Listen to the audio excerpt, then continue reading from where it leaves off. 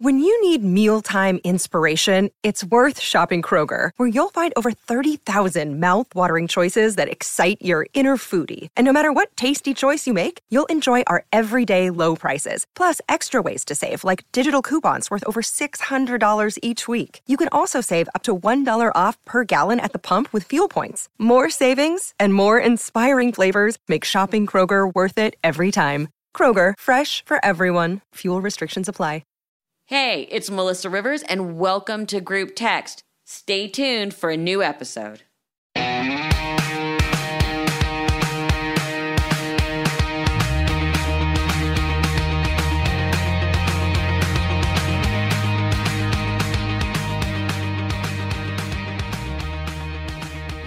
everyone, welcome to Group Text. You guys don't know how lucky you are today. Sabrina, does anyone realize how lucky they are today with our guest?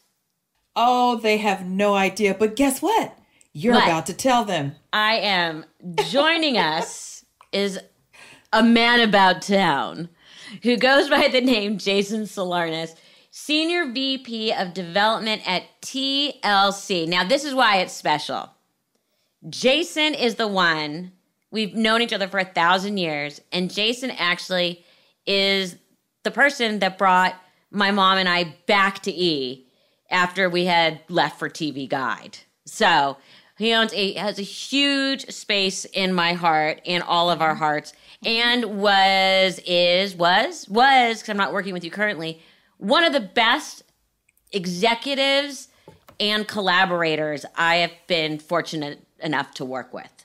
Mm-hmm. So welcome, Jason. See, I think you introed this wrong because I'm the lucky one. You know what else is the lucky one? I'm the lucky one. I haven't gotten to see your gorgeous faces in so long, and this is making me very happy. I think the last time I saw you was at the Abbey. Yes, that might have happened, Spring.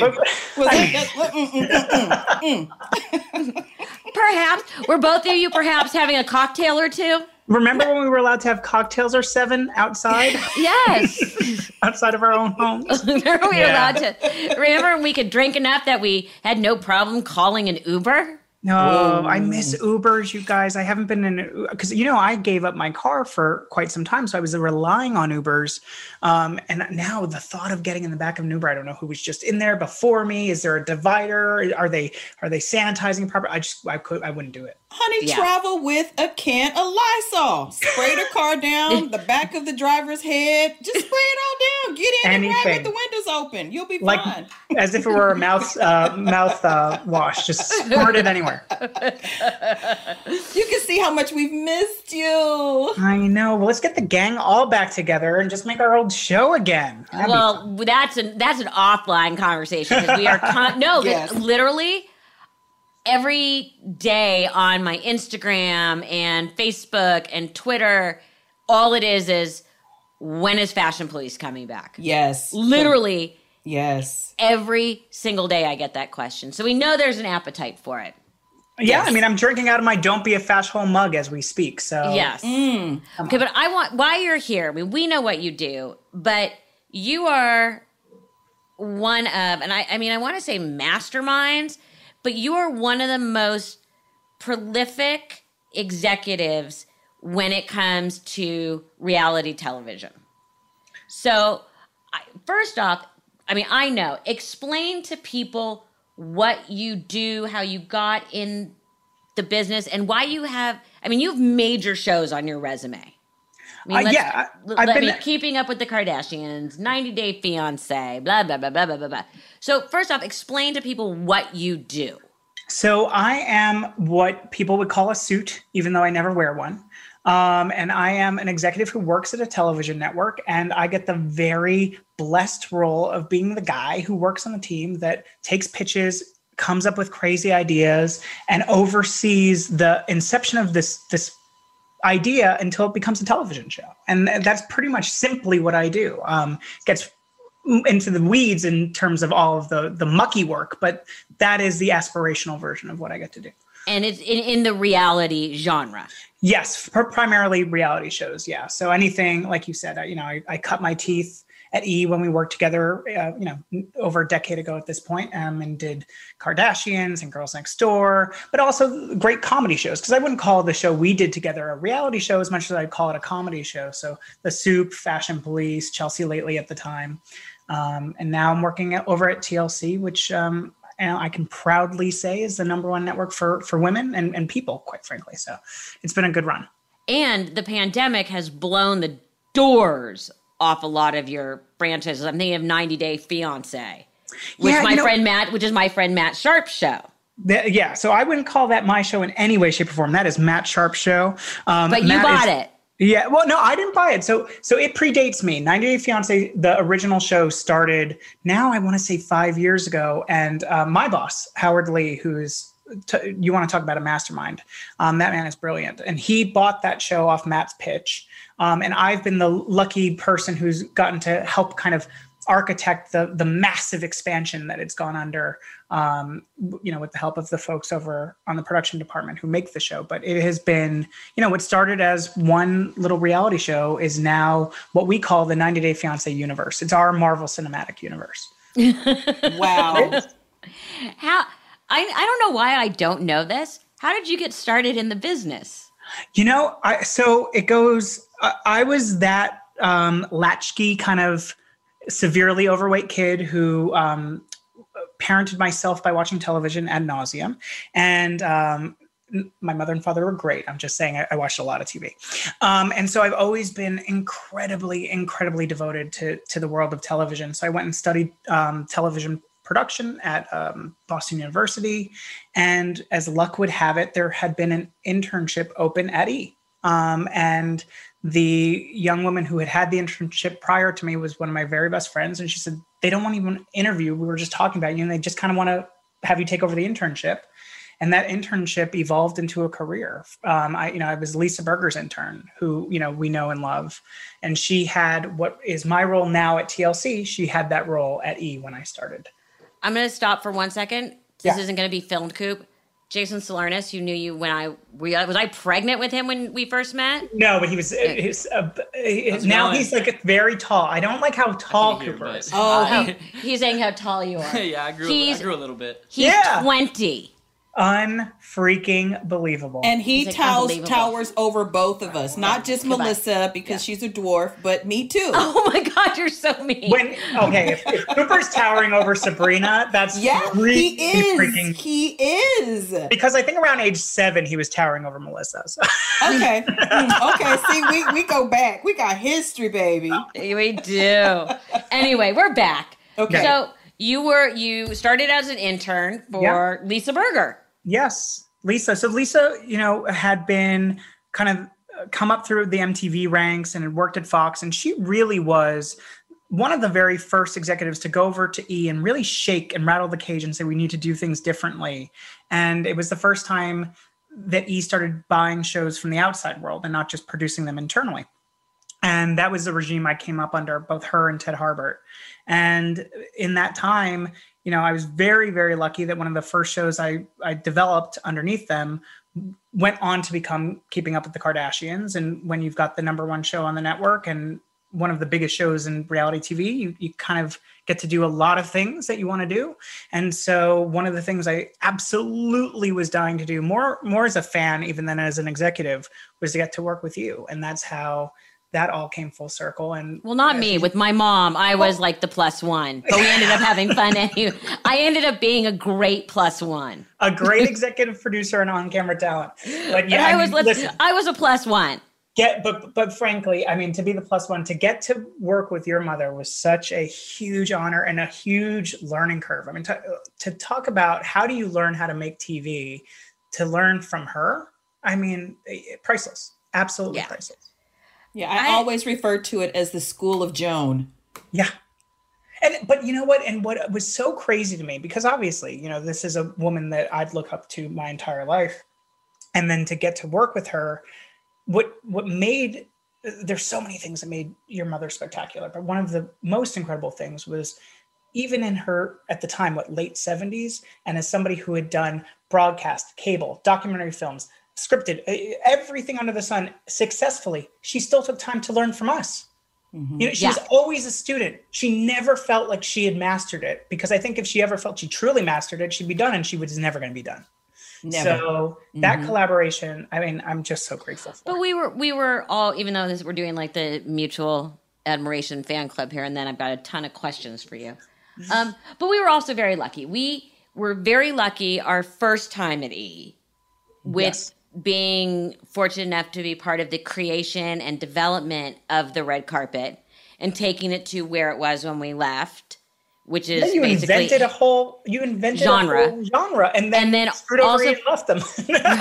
and then also at that time we did start Fashion Police as well, which people don't remember, spun off some other shows. Yes. So that was, it was very creatively. It was a little bit of a lightning in a bottle moment where all these pieces kind of came together. And then when we left, and then when we came back, and we came back just to do award shows at Fashion Police, and I wasn't talent. I was just one of the executives on it.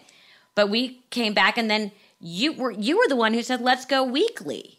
Yeah. So, I mean, I think you had come back and started doing the quarterly specials, tied to these big tentpole events. And in watching that, the best content there had nothing to do with the award show. It had everything to do with the camaraderie, the chat, the gossip, the fun, and let's face it, the comedy. And you don't need a tentpole event to make great comedy. You need a brilliant mind, and we had that.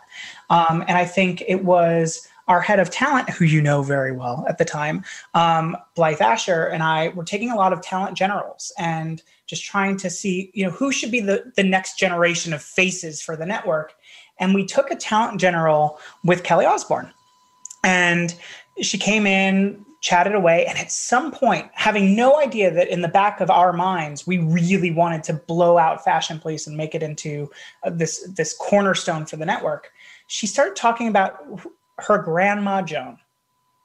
And I remember thinking, I don't know if that's at all true, but if that's true, if there's a relationship at all there to mine, let's go. And that was kind of the moment where we're like, oh, we have to see if we can make, and frankly, even if, as you just laughed, like, no, it wasn't, it ultimately ended up being such a beautiful chemistry. Amazing chemistry, and amazing amazing relationship. I mean, Kelly and I always joke that we're sisters. You know what I mean? And Kelly, when she loves someone, whether she's met them for once or met them 100 times, you are family. And and she'll fight you like family and love you like family. Yes. Yes. And the best is, we all became so much fun. I got calls from Sharon when she was mad at Kelly. Yeah, I mean, it definitely was an unhealthy, incestuous relationship on that show. We all were. But I want to go back to reality shows, because we could go on and on about each other forever. But I think people are really fascinated. The first thing I always find, explain to people the process of pitching and getting a reality show to air. Sure. Or at least not to air, but to production. To make it happen, yeah. So I think for the most part, most reality show pitches tend to come in, and reality is a huge medium with so many subgenres, but talking kind of about that, like E, TLC, Bravo, VH1, those docu-soap realities, because I think that's basically what people docu-soaps it really tends to be all about characters. And so very often, whether it's internally, like my whole team and I will get together and read a bunch of articles and say, hey, I think there's a world here where there might be a group of interesting characters. Or somebody like a Matt Sharp, who is the executive producer of 90 Day Fiancé and a good friend of Melissa's and myself, will go and try and find these people. And really just, you got to prove that there are these people out there that represent the idea. So for a show like, I don't know, Keeping Up with the Kardashians, you know who those characters are. Their names in the title. But on a show like 90 Day Fiancé, you might go and spend weeks and weeks and weeks casting to see, are there people out there who have a K-1 visa where their loved one has never entered the country? And what are those people like? Get them on Skype, talk to them, see what they're like. And that will come in as what we call a pitch tape, usually about 3 to 5 minutes in length, that just gives you a sense of the world of the show and samples of what the characters who populate that world are like. And from there, someone on my team will take that meeting and see that world. And then if they like it, they bring it to me once a week and we all get together and we go through all the pitches we've heard that week, anywhere from, 20 on some weeks to 50 on another week, and start dissecting and say, do we think there's something there? And if we do, then we start the development process. And that development process can quickly take, 2 months, or it could take up to a year and a half of really digging in and kicking the tires on the concept. What will that show ultimately become? And from after that, if we like it enough, and we, meaning the royal we of TLC, we'll greenlight it and you'll have a series on the air. Well, you know that everybody thinks that their life is a reality show. All honestly. Too well, Sabrina. Yes. Don't I know it? Mm-hmm. Mm-hmm. But with that being said, what do you really think makes for good TV? I mean, obviously the colorful characters and some of the stories, but I mean, just listening to you going through these pitches and, really trying to decide, out of 100 pitches, like what really, stands front and center for you when you go, you know what, that is going to work. That's a good formula.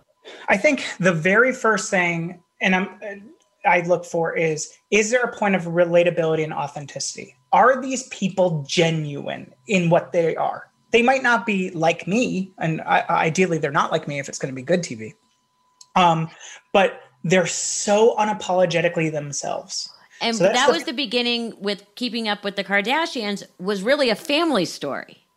Without a doubt. It wasn't about glamour and this. No. It was a family. Yes. I mean, and glamour really came later, right? Yeah. That was our kind of messed up, weird look at the Brady Bunch or Leave It to Beaver, this kind of family sitcom where they just do things very differently than your average family. But see, I think that's what made the Kardashians, or at least all of us thought or still do, so believable, because you felt that they were genuine. When the show first started, you really felt like there was, genuine love, genuine care, just the conversations and then life. And then we got to watch those characters evolve into the megastars that they've become, and worldwide. I think that takes me to the second thing that we're always looking for is, what's the story engine?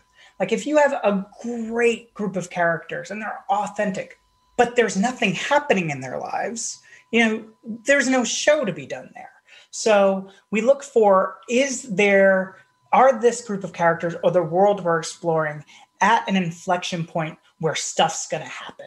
And so you're always looking for that, because, we're not in the business of doing a one-off special. We want a show to go, 3, 4, 5, 10 seasons if we can. The problem is most people's lives, when you get back, everyone thinks that their lives are reality shows. And even in families that do reality shows, I don't think people realize, first of all, you're shooting for a very compressed amount of time, and everything is a day on the show is probably over a week in real life, because nobody is doing so many things. Like, for example, we're in the middle of a move, which would be a great couple episodes. Right. But after that, it's like, well, there's just not that much going on. I go to work, I do this, I do that. And yet, I don't think people get the sense. And I mean, and I, by the way, and I have full, as you know, respect for the Kardashians. What's funny to me is now, because it's so much just eye candy, nothing really happens in the episode. Like one thing happens. My mom used to always say she was so jealous because there were so damn many of them. Someone always had something going on. But that's by design. So, yes. So think about it. Look at that just the women alone on that show. You've got every generation covered. Chris is a boomer. You've got Gen X with Courtney, and then you've got millennial with Chloe. Then you've got Zoomers with the younger girls, and who knows what these children are going to turn, grow up to be in terms of their media presence. So you've got an entry point for everybody. And then you've got family dynamics of people who are at different life milestones. So you've got the marriages coming up, the babies that are inherently going to be born, starting new businesses, investing in Dash. So that's what I mean about Story Engine. There's enough going on that we knew we could populate episodes with stories, and didn't have to fabricate things, you know? And a lot is fabricated. Yeah, well, I think I wouldn't. Well, okay, not on that show. I'm just saying, like, I know on our show. Yes, but you were a comedy show. I mean, again, yeah, it was hyper reality. And I think exactly, but I do think even in hyper reality, even in those types of shows, the shows that are best are the ones where you're crafting a hyper real situation, but real emotions play out. Correct. So yeah, of course, there's moments in a family sitcom like a Chrisleys or a Kardashians where they know that they're going to end up having dinner and discussing blank. But when they inherently get in that scenario and they're talking about, how upset they were that somebody was rude to another person, they can't help but let those emotions come to the surface and have a real, authentic conversation. And I think that's the best reality talent, and kind of lose themselves in that real moment. And so you can actually see, I'll never forget when we were working on Kendra, and Kendra was a show we did way back in the day, but Kendra was one of Hugh Hefner's ex-girlfriends. She left the mansion and she was living life on her own. And when she got pregnant, she was terrified that her mother was going to have a very bad reaction to her being 21 years old and kind of changing her whole life into this kind of domestic, bewitched type of thing. And so she would only tell her mother on camera that she was pregnant because she felt like she knew the storyline needed an ending. And if in real life she told her off camera, who knows when her mother would kind of forgive her or speak to her again, but she knew she was shooting a reality show, they'd have to have some sort of making up and making it all work. And I just thought, that's a great reality talent. Who knows? Yeah. Let's use our moments of real life and have genuine conversations, but let's do it on camera. What do you think gives people the now? I mean, now everybody wants a reality show. Everybody's on TikTok. Everybody's on Instagram and blah, blah, blah, blah, blah. And it goes back to casting, and it goes back to great characters. Yes. Because like I said, everybody thinks their life should be a show. When do you know, and I know we're talking about like family dynamic, when does someone walk into a room and you go, got it, done? I think it has so much to do with the concept that they're in, right? So a show like, I remember when we first saw the Chrisleys, and Chrisley Knows Best at when they were pitching that show, and you just watch that reel and you go, oh my God, they can't help themselves. Every word coming out of their mouth was comedy gold, but they didn't even seem to know it. So you were just instant. When we're casting some of our shows on TLC, these are a lot more cinema verite ob docs about these corners of the American life that you don't even know exist. Right. And so sometimes you're not looking for the most over the top, crazy, loud, big character. You're just looking for a really authentic, interesting person whose journey I want to watch. So I think it has a lot to do with the show. If you're casting the Real Housewives of blank, you're going to look for a very different dynamic person. You're going to look for somebody who's not averse to conflict, right? You want somebody who really wants to push other people's buttons. You're probably looking for somebody who's hungry, right? Who has that yearning for fame and the spotlight. And that's a very different value proposition than when we're casting the next season of 90 Day Fiancé, for instance. But yeah, because when they do cast a show like Real Housewives, the characters are sort of slotted in. You need the bitchy one, the nice one, the one going through the divorce, the newlywed, the one who's going to find out. And how far out in advance are some of these storylines scripted? Especially with something, and I'm not saying the Real Housewives exactly, but something like the Real Housewives, where there is a big season arc. I think, when you're doing that show right, you have no idea going into shooting episode 1 what episode 7 is going to look like. If you're on the good seasons of that show, right? Right. And so I think you're always able, because we're media companies. We're investing millions of dollars to make these shows. We have to know something's going to happen. You can't just completely go in blind. So you're always looking for the tentpole life events. Whether it's you, for instance, like you said, you might cast someone into a Real Housewives who's just freshly engaged. So all of a sudden, I don't care who you are, okay, I'm going to get wedding planning. I know I'm going to get a moment where she's going to have to ask somebody to be a bridesmaid or not, which is a story, right? If she asks one of the other cast members to be a bridesmaid, great story. If she chooses not to, also great story, because then you have them all talk about why she didn't choose them. So there's certain things that are just going to inherently happen, that those are the tentpoles. So if I'm casting somebody who's about to get, who's freshly engaged, I'm hoping my production calendar is going to get me all the way through to that wedding. And so now I've got all of this spine of a story to tell. And then the great stuff is the stuff I had no idea that totally derails the spine that we put in place. So that's kind of the way to look at it, I think. Do you have moments of crisis?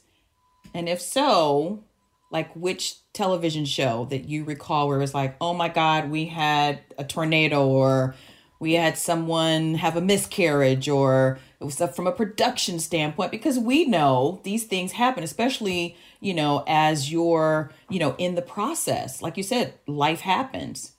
It's a constant crisis, Sabrina. I think making reality TV is constantly managing different levels of crisis.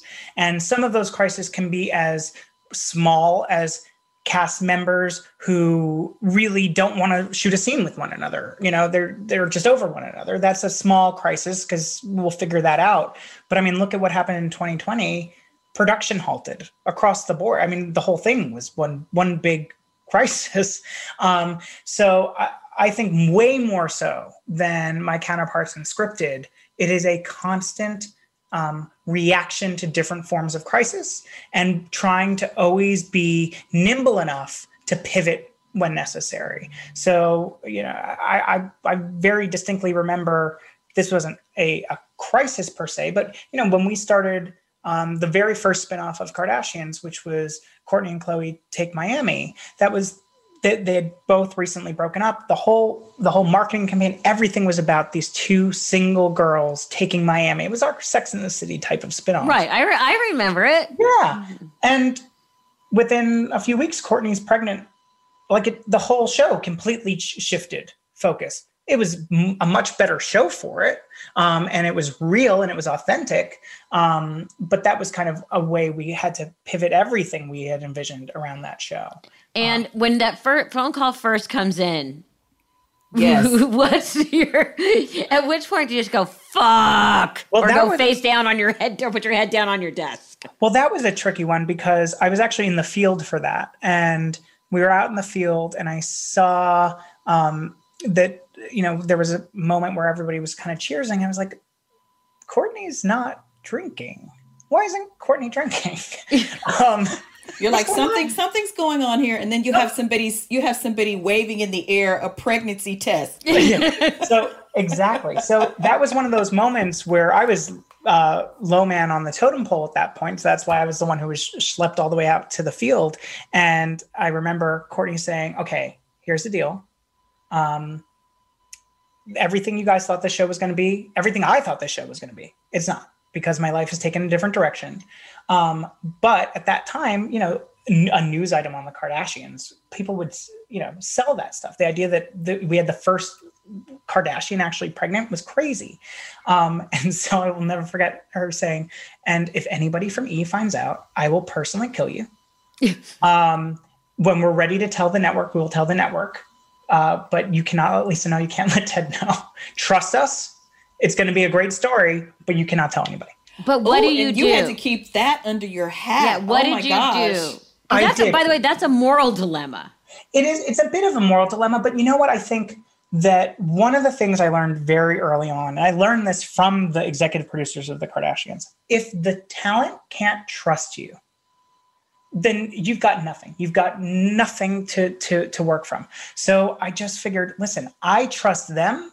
So the only way that this is going to work is if they can trust me. So I didn't say a word until Kourtney was ready to tell a bigger group of people, and that involved the network. I figured at the worst case scenario, what I'm going to get a slap on my wrist from the network because I held back a little bit of information that was important to them.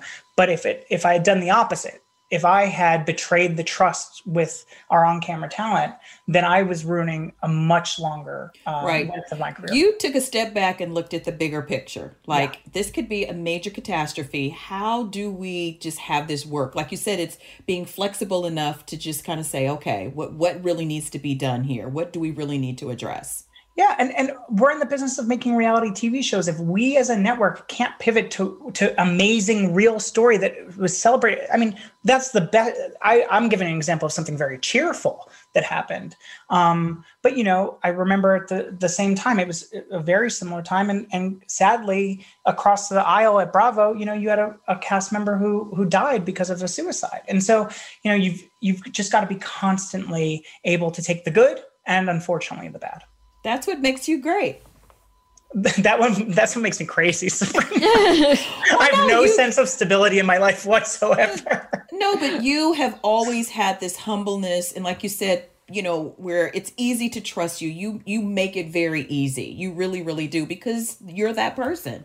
Well, thank you. You know, it's funny. I think with one of my colleagues now who had been my boss at TLC before she left to go over to run the Discovery Network, Nancy Daniels, one of the things we kind of bonded on was we both, even though none of us are using it for its intended purpose, the alcoholic's prayer is so important. Like, what are the things that I can actually control versus the things I can't control? Let me focus on the things I can control, and anything else that I can't control, just don't worry about it. And ignore her. By the way, ignore her. I'm ignore laughing her. so hard because Jason. it takes me back to fashion. Just But how many? ignore her. Well, on so many levels. So many levels. But any given day, like if someone's going to, you know, destroy Fashion Police out in the press because of some stupid, like, can we control what that person said? No. No, I'm talking No. about all my cast members. Yeah, well, That was endless crisis. yeah. Endless crisis. Like the day that my mom was mad and flushed the keys to the dressing room down the toilet, not realizing that we could still open the door. You guys had some pretty epic fights, I gotta say. I like it was some good times. There was one. This is one of my favorite days. Was most of the time we would shoot the show on a very consistent basis, but there was one time that you guys flew out, did an entire day of Joan and Melissa. So you flew out in the morning, did an entire day shooting Joan and Melissa, and then we shot our show at night. And it was like, for some reason, you and your mom just were not, it wasn't working that day. You were not happy with each other that day. No. And the taping was going for like, normally we'd knock out that show in an hour. Forever. We had hit already midnight. But not because of me or anything I was doing. No. I remember. Nope. Let me tell you. Why was it running so long? It was a freaking nightmare. Why? Everything was wrong. It was a standoff between you and your mom for just something silly. And I think that probably because we had been shooting all day. We used to do that, by the way, all the time. We would shoot in the morning, then go general. But this particular one, I remember. It burns. It burns in the front right here. I remember. I don't even remember it. And I will tell you, and here's a moment that to me was such a teachable moment for me about how great talent should be. So at the end of the episode, we're like way past midnight at this point. Everybody's exhausted. You know, Melissa, bless you. I don't even know how you were running the studio at that point. And Lisa Bacon, the incredible, incomparable Lisa Bacon, who I love so much, we were in the control room. She was a co-executive producer with Melissa. And at the end of the episode, we would always do these internet jokes. These whatever jokes didn't make the show, maybe 10 or 15 of them. Mm-hmm. And Joan would stare down the barrel of the camera and rattle them out, and we'd put them up on social media. And I remember Lisa looking at me and said, "Do we have to do the internet jokes this week?" And I just go, no, let's just put everybody out of the, let's just go home. And it came time for the internet jokes. And I remember your mom coming over the loudspeaker, "Where are my internet jokes?" And we go over the PA and I'm like, "Don't worry about it this week." She goes, "Don't you tell me not to worry about the internet jokes. They're for my fans. They're not for you." Oh, and she was always ready. Mm-hmm. We're going to do those internet jokes. And I was like, God, she's so much smarter than all of course we have to do those internet jokes. It's 10 minutes of our time, but it's a promise she made her viewer. And we can never, ever break our promise with the viewer, because Ted Harbert's not my boss. The viewer is my boss. Right. And it was such an important moment. She was adamant. I hope our standoff did not cause us to run so late. I think with our cast of characters. Okay, now see, here she goes. I think with our cast of characters, it could have been any of us. It was all of you guys. The beauty of that cast and you as a part of it was 1 + 1 = 7 in the good ways, but also the bad ways. When things went off the rails, yeah, sure. They went off the rails. Yeah, sure. Exactly. But because that's what happens with family. Yes. I remember one time my mom was having such a big argument with someone, and I had completely given up. And this is a long time ago. And I was pregnant with Cooper. We had those like walk-in closets that were like up on this. I got into the closet and shut the door. And you know what? I didn't let her out. So I couldn't take it anymore. Keep your whatever ass coping mechanism works. I could. It was with another. It was with it was with a coworker from another part of our lives, not from E. Yeah. No. But I know. I mean, I used to get. I mean, the joke is, well, I mean, just going back to Fashion Police, is how many times my mother would say and do things that we knew were going to get us in trouble. Yeah. I have a confession. Oh, years in the making. Years in the making. And you may have known this.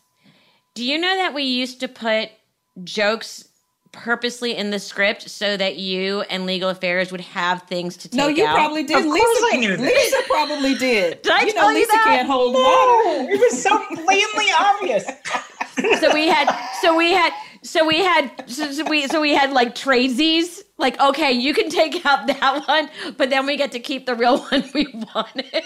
Well, and I have to. I hope that if I was doing my job right, there were I can remember maybe a handful of times I ever gave you guys a note on comedy or on a line you couldn't say. That it was more legal. It was more legal that Yes. we did that for. That we would hide Easter eggs in the script. You got to because frankly, if something's a blazing conflagration, you don't notice the small fire to the right of it, right? So, but if you don't have the conflagration, you're going to focus on the lighter somebody's holding. Sure. So I know there were times when I would look at the show or be on the floor, and we would do or say something, and I just knew it was going to make air, but I knew it was just going to be a shit storm. But that's the beauty of it. I agree with you, Jason. Everyone would have it on in their offices from the main feed in the studio. Was there, I'm sure there were moments where you just all of a sudden looked up and went, oh, fuck. You know, the only times, and this was true of you guys and the soup, Chelsea's a different category, where the things that would give me agita is when I knew that I was going to get a call from other talent on the network right after. And say, really? Did you have to pick on me? Right. Because we did. We used to go through that all the time. I know, but you're not the one. Everybody, you never want to be the network executive who's accused of playing favorites, even though I absolutely had my favorites. I never missed a taping of your guys' show for that reason. We also had really good food. Yeah. Yeah. Okay. And in all fairness, Jason, if the shoe were on the other foot, Melissa would have been calling you too. If there were, jokes. She did. We had lots of conversations. Listen, I just wanted to make it clear, we had and with Lisa and with Blythe, who also both work on this podcast, the whole team's together again. Oh, we spent lots of time. There was one of our talent who had, this is when Blythe was pregnant. And we had one of our talent giving all of us a rash. And I finally called the agent and got into it with that talent's agent, who just like, let Blythe deal with it. I'm like, you can't make a pregnant woman do that.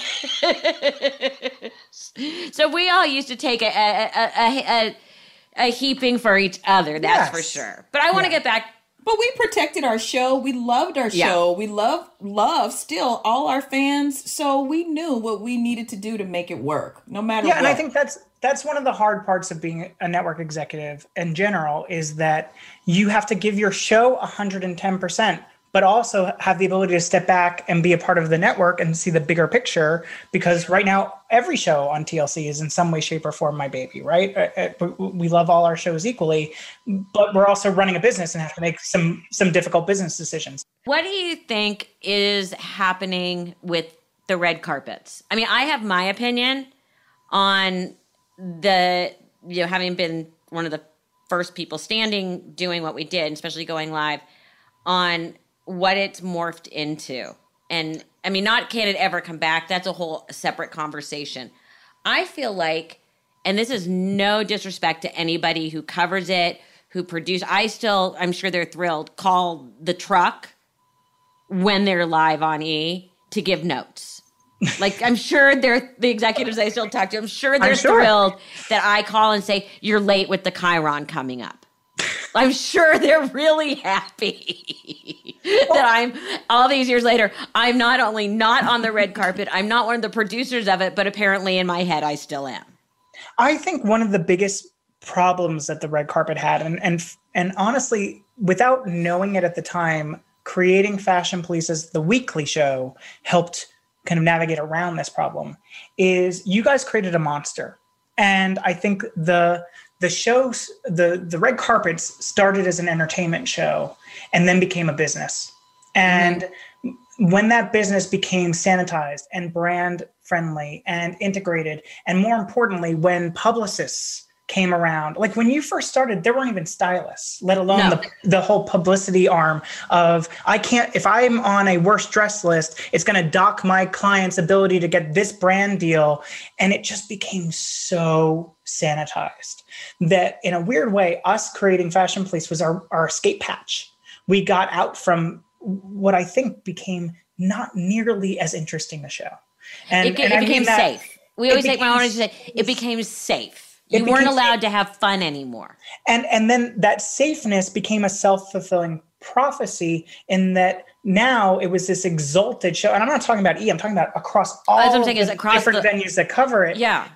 Like as if it were a shrine and a temple. It's like, no, the person looked like a wackadoodle because they wanted some extra attention, and it's okay to call them out on that. It's okay to have fun with it. Yeah, because it's about the wardrobe, not the person. It's about the wardrobe, and it's about Hollywood, the glitz, the glamour, the farceness of it all. And if you can't take the piss out of that, what can you take the piss out of? And I think that's where the red carpet just lost its way for me.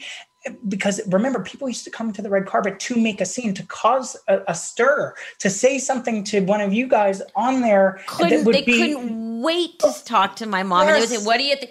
And as my mom and I used to say, when people get really pissed off, oh, I'm sorry that we didn't like one of the 20 gowns you've worn during award season that you did not pay for. Yeah. That you're only going to wear for maybe 6 hours. Exactly. And it says nothing about you as a person. It just didn't work.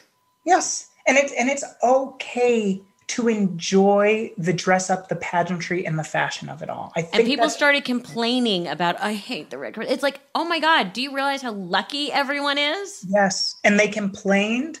And then to me, it was so eye-opening. Every statement that came out, rightfully so, after the sad passing of your mom, all these people who, didn't want to be criticized. No, they were saying it was such an honor. Yeah. And that's what the show was about. It was it's fun. Like being roasted. It's an honor to be roasted. It's not a bad thing. So I'm thrilled that we got to escape some of the more self-seriousness of what the red carpet became. Or as I call it, self-indulgent.